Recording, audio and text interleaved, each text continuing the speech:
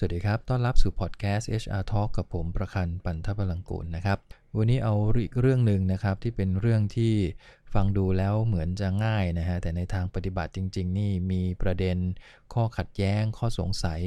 ของคนทำงานเกิดขึ้นอย่างมากมายทีเดียวประเด็นนั้นก็คือเรื่องของระดับผลงานที่มันสอดคล้องกับตัวคะแนนของการประเมินผลนะครับหลังจากที่องค์กรเริ่มมีการใช้ KPI ก็ต้องมีการกำหนดเป้าหมายที่เป็นตัวเลขถูกไหมฮะว่าในแต่ละ KPI ที่ถูกกำหนดขึ้นมาในตัววัดเนี่ยไม่ว่าจะเป็นกำไรยอดขายความพึงพอใจลูกค้านะฮะระยะเวลาในการทำงานของเสียต่างๆที่เรากำหนดเป็นตัววัดไว้แล้วนะทุกตัวมันจะต้องมีตัวเลขกำกับเป็นเป้าหมายว่าปีนี้เราจะต้องให้พนักงานทำให้มันอยู่ในเกณฑ์เท่าไหร่ที่เรียกว่าผลงานออกมาดีได้ตามเป้าซึ่งในการกำหนดตัวเลขเหล่านี้โดยปกติเราก็มักจะอ้างอิงจากตัวเลขเป้าหมายของบริษัทนะฮะเช่นปีนี้เราต้องทำกำไรให้ได้เท่านี้เพราะฉะนั้นการได้มาซึ่งกำไรของบริษัทประมาณนี้เราจะต้องเพิ่มยอดขายสักเท่าไหร่ส่วนต้นทุนต้องลงเป็นเท่าไหร่เพื่อให้มาร์จิ้นมันออกมาได้ตามที่เราตั้งใจเสร็จแล้วเราก็มากำหนดนะว่าความพึงพอใจลูกค้าผลผลิตของเสียซึ่งตัวเลขพวกนี้มันจะถูกกำหนดมาตั้งแต่ต้นปีแล้วนะครับในการกำหนดเป้าหมายให้กับพนักงานส่วนใหญ่ตัวเลขพวกนี้มันก็จะถูกกระจายถ่ายทอดจากบนลงล่างลงมามันก็จะมีการเชื่อมโยงกันของตัวเลขเป้าหมายที่มันสอดคล้องกับเป้าองค์กรบางตัวอาจจะต้องตั้งจากตัว job description กันเองอันนั้นก็แล้วแต่ว่างานแต่ละงานเป็นอย่างไรเพราะว่ามันไม่ใช่ทุกงานนะฮะที่จะไปหยิบเอาตัวเลของค์กรมาตั้งให้กับตำแหน่งงานบางตำแหน่งซึ่งไม่ได้ทำงานเกี่ยวข้องอะไรกับเป้าหมายองค์กรเลยซึ่งก็มีเยอะนะฮะอย่างเช่นส่วนใหญ่ก็จะเป็นตำแหน่งอย่างเช่นเลขานุการอย่างเงี้ยเราคงไปเอากำไรไปเอายอดขายมากำหนดให้เลขาของผู้บริหารอันนี้คงจะยากดังนั้นตำแหน่งพวกนี้เราก็จะกำหนดตัวเลขจากมาตรฐานการทำงานจากความคาดหวังของคนที่เป็นนายขึ้นมาซึ่งความคาดหวังหรือมาตรฐานพวกนี้ก็คงต้องมีที่มาที่ไปนะครับไม่ว่าจะเป็นงานวิจัยที่อยู่ข้างนอกสถิติต่างๆที่บริษัทอื่นๆเขาเคยที่จะเก็บมาแล้วก็เอามาใช้อ้างอิงได้รวมถึงงานที่มันเป็นทางวิชาการนะครับที่เขายืนยันมาแล้วว่าตัวเลขแบบนี้น่าจะเป็นตัวเลขที่อยู่ในข่ายที่น่าจะพอทำได้แล้วก็เป็นเกณฑ์มาตรฐานสิ่งเหล่านี้นะฮะมันจะเป็นตัวเลขเป้าหมายที่เรากำหนดขึ้นมาให้กับพนักงานซึ่งจุดนี้ถ้าเราผ่านวิธีการขั้นตอนการทำ KPI การกำหนดตัวเลขเป้าหมายไปแล้วประเด็นตรงนี้จะไม่ค่อยมีปัญหาผู้จัดการแต่ละเลเวลตั้งแต่บนสุดลงจนกระทั่งถึงหัวหน้างานระดับต้นถ้ามีความเข้าใจสิ่งเหล่านี้เขาจะเข้าใจเลยนะครับว่าตัวเลขเป้าหมายก็คือเป้าหมายนั่นแหละแต่คราวนี้พอเราเอาตัวเลขเป้าหมายเนี่ยมาเชื่อมโยงกับตัวระบบประเมินผลคราวนี้มันจะเริ่มเกิดอาการที่มีคำถามเกิดขึ้นอย่างมากมายนะครับเพราะว่าตัวนี้มันเป็นการรับรู้นะฮะหรือว่า perception ของคนที่มาจากมุมมองแล้วก็ทัศนคติที่มีต่อตัวเลขผลงานที่มันต่างกันคำถามที่มักจะเกิดขึ้นเสมอเวลาผมไปคุยเรื่องพวกนี้นะครับกับลูกค้าก็คือพนักงานทำงานได้เป้าควรจะได้ผลงานที่คะแนนเท่าไหร่ถ้าบริษัทนั้นมีระดับผลงาน5 4 3 2 1ตรงนี้แหละครับเป็นคำถามมาโดยตลอดไม่ว่าจะองค์กรไหนก็ตามจะมีคำถามนี้มาโดยตลอดว่าเฮ้ยเป้าหมายเนี่ยถ้าพนักงานทำงานได้ตามเป้าบางคนก็มองว่าควรจะได้5เลยนะเพราะอะไรเพราะว่านี่คือเป้าไงทำงานได้เป้าเขาต้องได้เต็มบางคนก็บอกว่าถ้าทำงานได้เป้าได้เต็มแล้วถ้าเขาทำได้เกินกว่าเป้าหมายที่กำหนดล่ะเราจะเอาคะแนนตรงไหนไปให้เขาถูกไหมฮะดังนั้นก็เลยต้องมีการพูดคุยกันว่าจริงๆแล้วเป้าหมายอยู่ตรงไหนกันแน่ของ5ระดับคะแนนถ้าสมมุติว่าบริษัทเรามี5ระดับนะครับซึ่งจริงๆแล้วเกณฑ์5ระดับผลงานเนี่ยมันเป็นเกณฑ์มาตรฐานส่วนใหญ่ทั้งโลกก็ใช้ประมาณนี้ฝรั่งบางที่ใช้3ระดับด้วยซ้ำไปนะแต่บ้านเราประเทศไทยส่วนใหญ่จะเป็น5ระดับนะครับ5 4 3 2 1หรือบางองค์กรก็ใช้เป็นตัวภาษาอังกฤษนะฮะ A B C D E บางแห่งอาจจะมีประจุเล็กน้อยอันนี้แล้วแต่ระบบของแต่ละแห่งแต่อย่างไรก็ดีเมื่อมีตัวระดับผลงานออกมากี่ตัวก็แล้วแต่จะเป็น5หรือเป็น7เนี่ยนะฮะสุดท้ายเราจำเป็นต้องกำหนดว่าคะแนนตรงไหนที่แปลว่าพนักงานทำงานได้เป้าอย่างโดยทั่วไปถ้าเรามี5ระดับผลงานคะแนนที่แปลว่าตรงตามเป้าหมายก็คือ3นะฮะถ้าเรามี5 4 3 2 1 3เท่ากับทำงานได้เป้าแล้วก็ถ้าเป็นภาษาอังกฤษก็คือตัว C นี่แหละฮะถ้าพนักงานทำงานได้ตรงตามเป้าหมายที่เรากำหนดไว้ คะแนนในปัจจัยข้อนั้นก็จะเท่ากับ4หรือ3นะครับ C ที่เป็นภาษาอังกฤษนะฮะแล้วก็เลข3ที่เป็นคะแนนตัวเลขซึ่งพอเป็นแบบนี้ก็จะมีหลายคนที่แบบรู้สึกไม่ค่อยแฮปปี้เท่าไหร่ว่าเฮ้ยทำงานเหนื่อยจะตายนะครับเป้าหมายที่ตั้งไว้ก็ใช่ว่าจะง่ายเพราะว่าปีที่แล้วก็ทำได้ปีนี้ก็เป้าสูงขึ้นอีกมันก็กับว่าเราก็ทำงานเหนื่อยขึ้นเอาเข้าจริงๆธรรมชาติของการทำงานมันต้องเหนื่อยขึ้นอยู่แล้วนะครับถ้าเราไม่อยากทำงานเหนื่อยนี่ธุรกิจก็คงจะต้องคงต้องไม่ทำงานในมุมของธุรกิจนะครับที่มีการแข่งขันเยอะๆเพราะการแข่งขันเนี่ยถ้าเป็นในมุมของธุรกิจแน่นอนมันมีคู่แข่งเข้ามามีเรื่องของ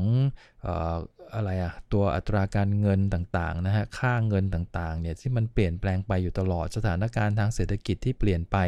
ดังนั้นพวกนี้มันจะต้องมีการกำหนดเป้าหมายที่สูงขึ้นรวมถึงตัวพนักงานเองก็ได้ครับบางครั้งผมยังต้องถึงกับต้องอ้างอิงเลยว่าเนี่ยพนักงานเองยังต้องการเงินเดือนขึ้นทุกปีเลยแล้วพนักงานเอาเงินเดือนขึ้นตรงนี้ถามว่าบริษัทจะเอาเงินตรงนี้มาจากไหนก็ต้องมาจากผลกำไรที่บริษัททำได้ซึ่งถ้าปีนี้เราได้ยอดตัวนี้เรียบร้อยทำงานได้เป้าเราจะบอกว่าปีหน้าเอาเป้าเท่าเดิมแต่พนักงานก็ขึ้นเงินเดือนกันไปแล้วไงฮะ 5-6% ดังนั้นอย่างน้อยปีถัดไปเนี่ยมันต้องได้เป้าที่สูงกว่านั้นเพื่อจะได้มีอีกเงินอีกก้อนหนึ่งมาให้กับพนักงานไม่ว่าจะเป็นการขึ้นเงินเดือนหรือโบนัสอะไรก็แล้วแต่อันนี้คือพื้นฐานง่ายๆนะครับว่าทำไมเป้าหมายธุรกิจถึงต้องสูงขึ้นอยู่ตลอดเวลาดังนั้นพนักงานบางคนก็แบบว่ายอมรับไม่ได้เหมือนกันว่าโอ้โหเหนื่อยแทบตายทำไมได้แค่3จริงๆต้องบอกว่าจะให้5ก็ได้นะครับแต่5ก็ต้องอยู่ตรงกลางคือเคยถกเถียงกันหลายครั้งเหมือนกันว่าบางผู้บริหารบางองค์กรไม่ยอมคือมองว่าถ้าทำงานได้เป้าเนี่ยมันควรจะได้5นะผมก็บอกว่า5ก็ได้แล้วถ้าทำงานเกินเป้าล่ะท่านจะให้เขาเท่าไหร่คือมันเกินจริงๆเรียกว่าจากยอดขายที่ทำมาแต่เด็กคนนี้แบบโอ้โหขยันแล้วก็ไปตะลุยมาจนกระทั่งได้ตัวเลขที่มันดีกว่าเป้าหมายที่เรากำหนดไว้เนี่ยท่านจะให้เขาเท่าไหร่ล่ะเขาก็บอกงั้นก็ให้6โอเคก็5ตรงกลาง6 7ก็เป็นก็เท่ากับว่า5ก็คือชนเป้า6เกินเป้านิดหน่อยแล้วก็7ก็คือโดดเด่นไปเลยที่เรียกว่าเราให้เขาว่าเนี่ยเขาเป็นประเภทแบบ outstanding นะฮะหลังจากนั้นก็ต้องถอยลงมาถูกไหมครับ5ถ้าได้เป้าถ้าพนักงานคนนั้นไม่ถึงเป้าล่ะทำงานเรื่อยๆไปเปื่อยจนกระทั่งปลายปีก็ยังไม่ถึงเป้าก็ต้องถอยลงมาเป็น4แล้วก็3เพราะฉะนั้นถ้าเรามี5ระดับผลงานนั่นแปลว่าเราตัด1กับ2ทิ้งไปแล้วเราก็เริ่มระดับต่ำสุดของผลงานที่3ไล่ไป4 5คือมาตรฐานหรือเป้าหมายถูกไหมครับ6ก็เกินเป้า7ก็คือโดดเด่นสุดท้ายมันก็คือ5ระดับอยู่ดีนะฮะท่านจะใส่ชนเป้า100คะแนนยังได้เลยนะครับถ้าเกินกว่าเป้าก็เป็น110 120ให้มันต่างกันทีละ10เป็นสัดส่วนกันไปแบบนี้ก็ยังทำได้คือพูดง่ายๆว่าเราจะใส่อะไรลงไปก็ได้ให้มันเป็นสัญลักษณ์แม้กระทั่งตัวหนังสือภาษาอังกฤษผมยังเคยถามเลยว่าถ้าชนเป้าเนี่ยคือบางคนเขาบอกว่าเขาชนเป้าไม่น่าจะได้ C นะเพราะ C มันดูต่ำเตี้ยเรียดินยังไงชอบกลพนักงานทำงานได้เป้าควรจะได้ A นะผมก็ให้ A ก็ได้แล้วถ้าพนักงานทำงานเกินเป้าล่ะท่านจะให้เขาเท่าไหร่มันก็จะกลายเป็น A บวก A บวกบวกขึ้นมาส่วนถ้าถอยลงมาพนักงานได้เป้าคือ A แล้วถ้าเขาไม่ถึงเป้าล่ะเขาก็จะบอกงั้นก็เป็น B แล้วก็เป็น C กลับกลายเป็นว่าพอเราใส่แบบนี้เข้าไปเนี่ยเชื่อไหมฮะว่าเกิดการยอมรับขึ้นมาทันทีเลยว่าโอเคแบบเนี้ยผมรับได้ทั้งที่ถ้าเราลองเอามาขึงให้มันขนานกันเนี่ยนะครับมันก็คือ5ระดับผลงานถูกไหมครับมันก็คือยังคงมี5ระดับแล้วแต่ละระดับเนี่ยโอเคผมเห็นด้วยบางอันมันอาจจะมีผลต่อจิตใจแต่สุดท้ายมันก็คือสัญลักษณ์ตัวหนึ่งที่เราจะต้องกำหนดแล้วก็วางกฎเกณฑ์ให้ชัดเจนว่าพนักงานทำงานได้เป้าจะต้องลงตรงไหนเพื่อให้มันเป็นเรียกว่าเกณฑ์มาตรฐานของทั้งบริษัทนะฮะไม่งั้นแล้วเราทำ KPI มาคนนี้อยากให้ใครเท่าไหร่คนนั้นอยากให้ใครเท่าไหร่ต่างคนต่างตั้งแบบเนี้ยสุดท้ายองค์กรก็จะไม่มีมาตรฐานทางด้านผลงานเกิดขึ้นเลยเพียงแต่ว่าในการกำหนดเป้าแบบนี้สิ่งหนึ่งที่ท่านจะต้องมั่นใจให้ได้ก็คือเป้าหมายมันต้องไม่ยากเกินไปก็คือต้องไม่ยากหรือไม่ง่ายจนเกินไปต้อง make sense ต้องมันให้มันสอดคล้องกับสภาวะเศรษฐกิจจริงๆโดยปกติเวลาตั้งเป้าพวกนี้ครับเรามักจะดูจากอดีตนิดหน่อยเหมือนกันคือเอาตัวเลขผลงานขององค์กรย้อนหลังผลงานของหน่วยงานเราเนี่ยแหละย้อนหลังไปเลยว่าสัก5 ปีที่แล้วเนี่ยแนวโน้มของตัวเลขมันขึ้นเฉลี่ยปีหนึ่งสักกี่เปอร์เซ็นต์ แล้วในปีนั้นภาวะเศรษฐกิจดีไม่ดีอย่างไรตัวเลขมันขึ้นแบบไหนเป็นสัดส่วนยังไงซึ่งบางครั้งเราอาจจะต้องอาศัยพวกนี้ครับซึ่งปัจจุบันก็มี AI ช่วยวิเคราะห์อยู่แล้วนะฮะบางองค์กรนี่ใช้ระบบ AI เลยฮะในการคำนวณเรื่องของ target ของบริษัทโดยอาศัยข้อมูลเดิมที่ผ่านมาเขาวิเคราะห์ให้เลยว่าด้วยสถานการณ์เศรษฐกิจถ้าเป็นแบบนี้ปีหน้าล่ะถ้าเศรษฐกิจเป็นอย่างนี้ตัวเลขรัฐบาลเป็นอย่างโน้นอย่างนี้ค่าเงินเป็นอย่างนั้นสุดท้ายออกมาเป้าหมายองค์กรน่าจะอยู่ประมาณไหนคืออย่างน้อยก็ให้เป็นตัวเลขตัวหนึ่งที่เห็นนะครับว่านี่คือสิ่งที่เราต้องไปนะหลังจากนั้นเราค่อยเอาตัวเลขมาปรับมา adjust กันอีกทีก็ได้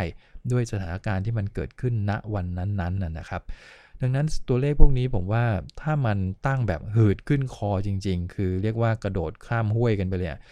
พนักงานเห็นตัวเลขปุ๊บนี่แบบใจเสียเลยแล้วก็คิดอย่างเดียวว่าโอ้โหตัวเลขแบบนี้ทำให้ตายก็ไปไม่ถึงถ้าเมื่อไหร่เป้าหมายของท่านเป็นแบบนี้แล้วทำให้พนักงานเกิดความรู้สึกแบบนี้เนี่ยนะฮะนั่นแปลว่าเป้าหมายของท่านมันยากไปหน่อยละมันสูงเกินไปก็คงต้องมีการพูดคุยกันมีการปรับนิดหน่อยซึ่งตัวนั้นน่ะมันอาจจะกลายเป็น5ก็ได้ถูกไหมครับแล้วเราก็มาดูว่าเป้าที่เรายอมรับกันด้วยเหตุด้วยผลจริงๆมันก็ต้องท้าทายมากกว่าปกตินั่นแหละฮะเพียงแต่ว่ามันไม่ควรจะแบบกระโดดพุ่งไปจนกระทั่งพนักงานรู้สึกว่าทำให้ตายก็ไปไม่ถึงเพราะเป็นอย่างนั้นจริงๆแล้วพนักงานจะไม่ทำเลยนะครับเขาจะหยุดเลยบอกว่าโอ้โหถ้าทำเหนื่อยเนี่ยเหนื่อยแล้วยังไม่ถึงเป้าจะเหนื่อยไปทำไม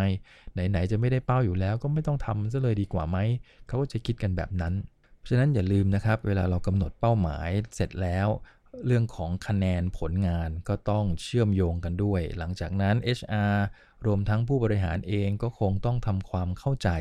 กับพนักงานทุกระดับว่าที่เราทำแบบนี้มันสื่อแบบนี้เพราะส่วนใหญ่แล้วคะแนนหรือว่าผลงานถ้าพนักงานทุกคนทำได้ตามเป้าเนี่ยถือว่าพนักงานทั้งบริษัทนี่ผลงานกู๊ดนะครับอยู่ในเกณฑ์ดียอมรับได้นี่คือภาพปกติเลยที่เราต้องการให้พนักงานบรรลุเป้านั้นจะมีบางคนที่มันทะลุเป้าหรือว่า outstanding อันนั้นก็ถือเป็นเรื่องปกติอีกเพราะว่าคนกลุ่มนี้มันมีไม่เยอะหรอกก็จะเป็นคนเก่งที่มันโดดเด่นขึ้นมาซึ่งคนพวกนั้นน่ะเราก็จะรู้ว่าพวกนี้คือ high potential เราจะได้พัฒนาเข้าไปส่วนคนปกติเราก็คีปไว้ปกติถูกไหมฮะก็จะมีอีกหนึ่งที่เป็นส่วนน้อยที่อาจจะทำงานไม่ได้หรือว่าไม่ถนัดหรืออาจจะไม่เรียกว่าไม่ฟิตกับองค์กรเลยซึ่งก็เป็นส่วนน้อยอีกเหมือนกันนี่คือสภาพปกติของการบริหารผลงานอยู่แล้วนะครับเพราะฉะนั้นไม่ใช่ว่าทุกคน A ทั้งองค์กรเป็นอย่างนั้นผมว่าก็ไม่ถูกเพราะว่าถ้าเรายึดว่า A หรือ5เนี่ยมันคือคนที่ outstanding ลองอ่านนิยามก็ได้นะส่วนใหญ่จะเขียนนิยามคะแนน5นี่ก็คือคนที่ต้องทำผลงานโดดเด่นเกินกว่าเป้าหมายที่กำหนดไว้อย่างแบบชัดเจนแล้วก็สุดๆนะครับถ้าเราเห็นอย่างนี้เนี่ยผมถามว่าจะมีสักกี่คนที่บรรลุแบบเกินเป้าหมายแบบสุดๆในภาวะปกตินะฮะคือถ้าเป็นอย่างนั้นจริงๆเนี่ยองค์กรก็ต้อง A ไปด้วยถูกไหมครับเรามักจะได้ยินผู้บริหารบ่นเสมอว่าโอ้โหพนักงาน A ทั้งองค์กรแต่ทำไมบริษัทไม่เห็นจะ A ตามไปด้วยนั่นแปลว่าเราอาจจะต้องมาปรับเปลี่ยนเรื่องของคะแนนให้มันสอดคล้องกับสภาวะความเป็นจริงมากขึ้นว่าเป้าหมายก็คือจุดหนึ่งถ้าได้เกินเป้าก็ให้มากขึ้นถ้าได้แบบ outstanding ก็เอาสุดๆไปเลยซึ่งพวกนี้เรื่องของจำนวนมันก็จะกระจายตัวตามโค้งปกติโดยเราไม่จำเป็นต้องไปฟอร์สตัวโค้งปกติลงไปเพราะว่ามันก็จะถูกเรื่องของผลงานจริงเนี่ยมันบังคับให้เห็นอยู่แล้วตามนั้นถ้าเป้าเราไม่ได้ยากจนเกินไปนะครับคราวนี้ตัวอีกประเด็นหนึ่งก็คือมีหลายคนถามมาว่ามันจะมีไหมที่เป้าหมายเนี่ยสูงกว่า3ไม่ได้ก็คือเป้าหมายที่เราตั้งไว้เนี่ยทำให้มันสูงกว่านี้ไม่ได้ต้องบอกว่ามีนะฮะบางงานโดยเฉพาะงานที่ต้องรักษามาตรฐานของงานเอาไว้ครับอย่างในงานโรงงานเนี่ยเราจะเห็นชัดๆในงานออฟฟิศก็ได้ครับถ้าเรามีตัวเลขตัววัดตัวนี้นะฮะก็คือเรื่องของ safety เนี่ยตัว outcome สุดๆที่เรามักจะตั้งก็คืออุบัติเหตุต้องเป็น0แล้วถ้าเราด้วยหลักเกณฑ์ว่าอุบัติเหตุต้องเป็น0คือมาตรฐาน0คือเป้าหมายดังนั้นเอาไปสอดคล้องกับตัวเลขระดับผลงานนั่นเท่ากับว่าอุบัติเหตุถ้าทำได้อุบัติเหตุเท่ากับ0แปลว่าคะแนนเท่ากับ3ถูกไหมฮะอันนั้นคือเราเคารพกฎเกณฑ์นี้ถ้าเราเป็นอย่างนี้จริงๆมันก็จริงว่า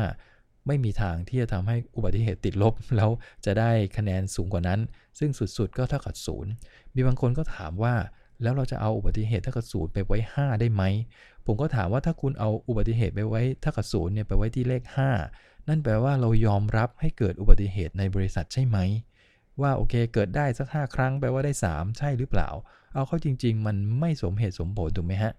เราไม่ต้องการให้มันเกิดอุบัติเหตุนี่คือเป้าหมายดังนั้นทำได้ตามเป้าก็คือต้อง3มันไปสุดมันไปสูงกว่านี้คงจะยากคำถามที่ตามมาก็คือแล้วถ้าผมอยู่เซฟตี้แล้วเมื่อไหร่ผมจะได้4ได้5ผมก็บอกว่าจริงๆการตั้ง KPI มันไม่จำเป็นจะต้องไปยึดเอาตัวนั้นเป็นหลักไงฮะไอ้ตัวนี้มันอาจจะเป็นโกที่เราต้องยึดมั่นว่าอุบัติเหตุยังคงต้องเป็น0อยู่ตลอดแต่ในการที่จะไปสู่เลข0เราจะต้องทำยังไงล่ะฮะอันนี้แหละครับคือเทคนิคในการตั้ง KPI ที่สามารถจะทำให้เราได้มากกว่า3ครับเช่นปีที่แล้วเราเก็บข้อมูลมาได้ว่าพนักงานในบริษัทเราเนี่ยใช้อุปกรณ์เซฟตี้ได้อย่างแบบไม่รู้เรื่องเลยนะครับรองเท้าก็ไม่ใส่เอียร์ปลั๊กก็ไม่สวมต่างๆคือละเลยอะฮะแต่บังเอิญว่ามันได้ศูนย์จริงๆอุบัติเหตุไม่เกิดสิ่งเหล่านี้นั่นแปลว่าถ้ามีคนมาออดิตเรื่องเซฟตี้เนี่ยเราคะแนนร่วงเลยแต่เราก็อาจจะปะผักชีเล็กๆน้อยๆอะไรไปแต่ถ้าคะแนนเซฟตี้เราต้องการจะให้มีผลงานนะครับของทางเซฟตี้เราจะต้องตั้งว่าเรื่องของการใช้อุปกรณ์ของพนักงานได้รับความร่วมมือยังไงเราก็วัดได้ละครับปีที่แล้วมีความเข้าใจขนาดนี้ปีนี้ดูซิว่าคนใช้อุปกรณ์อย่างเต็มใจมีมากน้อยแค่ไหนมันก็ตั้งเป้าได้ว่าโอเคถ้าเรายอมรับได้ว่าคงจะ 100% ได้ยากดังนั้นถ้าทุกคนในบริษัทใช้ต่างๆเหล่านี้อยู่ในเกณฑ์สัก 90% เนี่ยก็ถือว่าอยู่ในเกณฑ์ที่เรารับได้นั่นแปลว่าเราก็ตั้ง90ไว้เป็น3ได้ถูกไหมฮะแล้วเราขยับไปเป็น95ถ้าได้ 100% ทุกคนก็คือเอา5ไปเลยเป็นต้นนะครับหรือแม้กระทั่งการจัดเรื่องของกิจกรรมการจัดในแง่ของการรณรงค์ในแต่ละช่วงเวลาเช่นบางช่วงเวลามีเหตุการณ์บางอย่างเกิดขึ้นนะครับหรือว่าสภาพเรื่องของธรรมชาติมันทำให้บางอย่างเรามีความเสี่ยงต่อการเกิดอุบัติเหตุเราอาจจะต้องทำการรณรงค์ในช่วงนั้นซึ่งไอการรณรงค์พวกนี้ครับมันสามารถจะทำให้เราได้มากกว่า3ได้เพราะมันไม่ใช่เป้าหมายแบบมาตรฐานถูกไหมฮะเพราะฉะนั้นมันมีนะครับเป้าหมายพวกนี้อย่างงานบัญชีก็เหมือนกันงานในออฟฟิศส่งงานได้ตามกำหนดเวลาเช่นส่งภาษีก็ต้องส่งภายในวันที่7ของเดือน14ของเดือนแล้วแต่นะครับพอเราส่งตามนั้นคำถามก็คือถ้าเราส่งเร็วกว่านั้นล่ะซึ่งจริงๆแล้วด้วยระบบของมันในบางครั้งส่งเร็วไปก็ไม่มีประโยชน์อะไร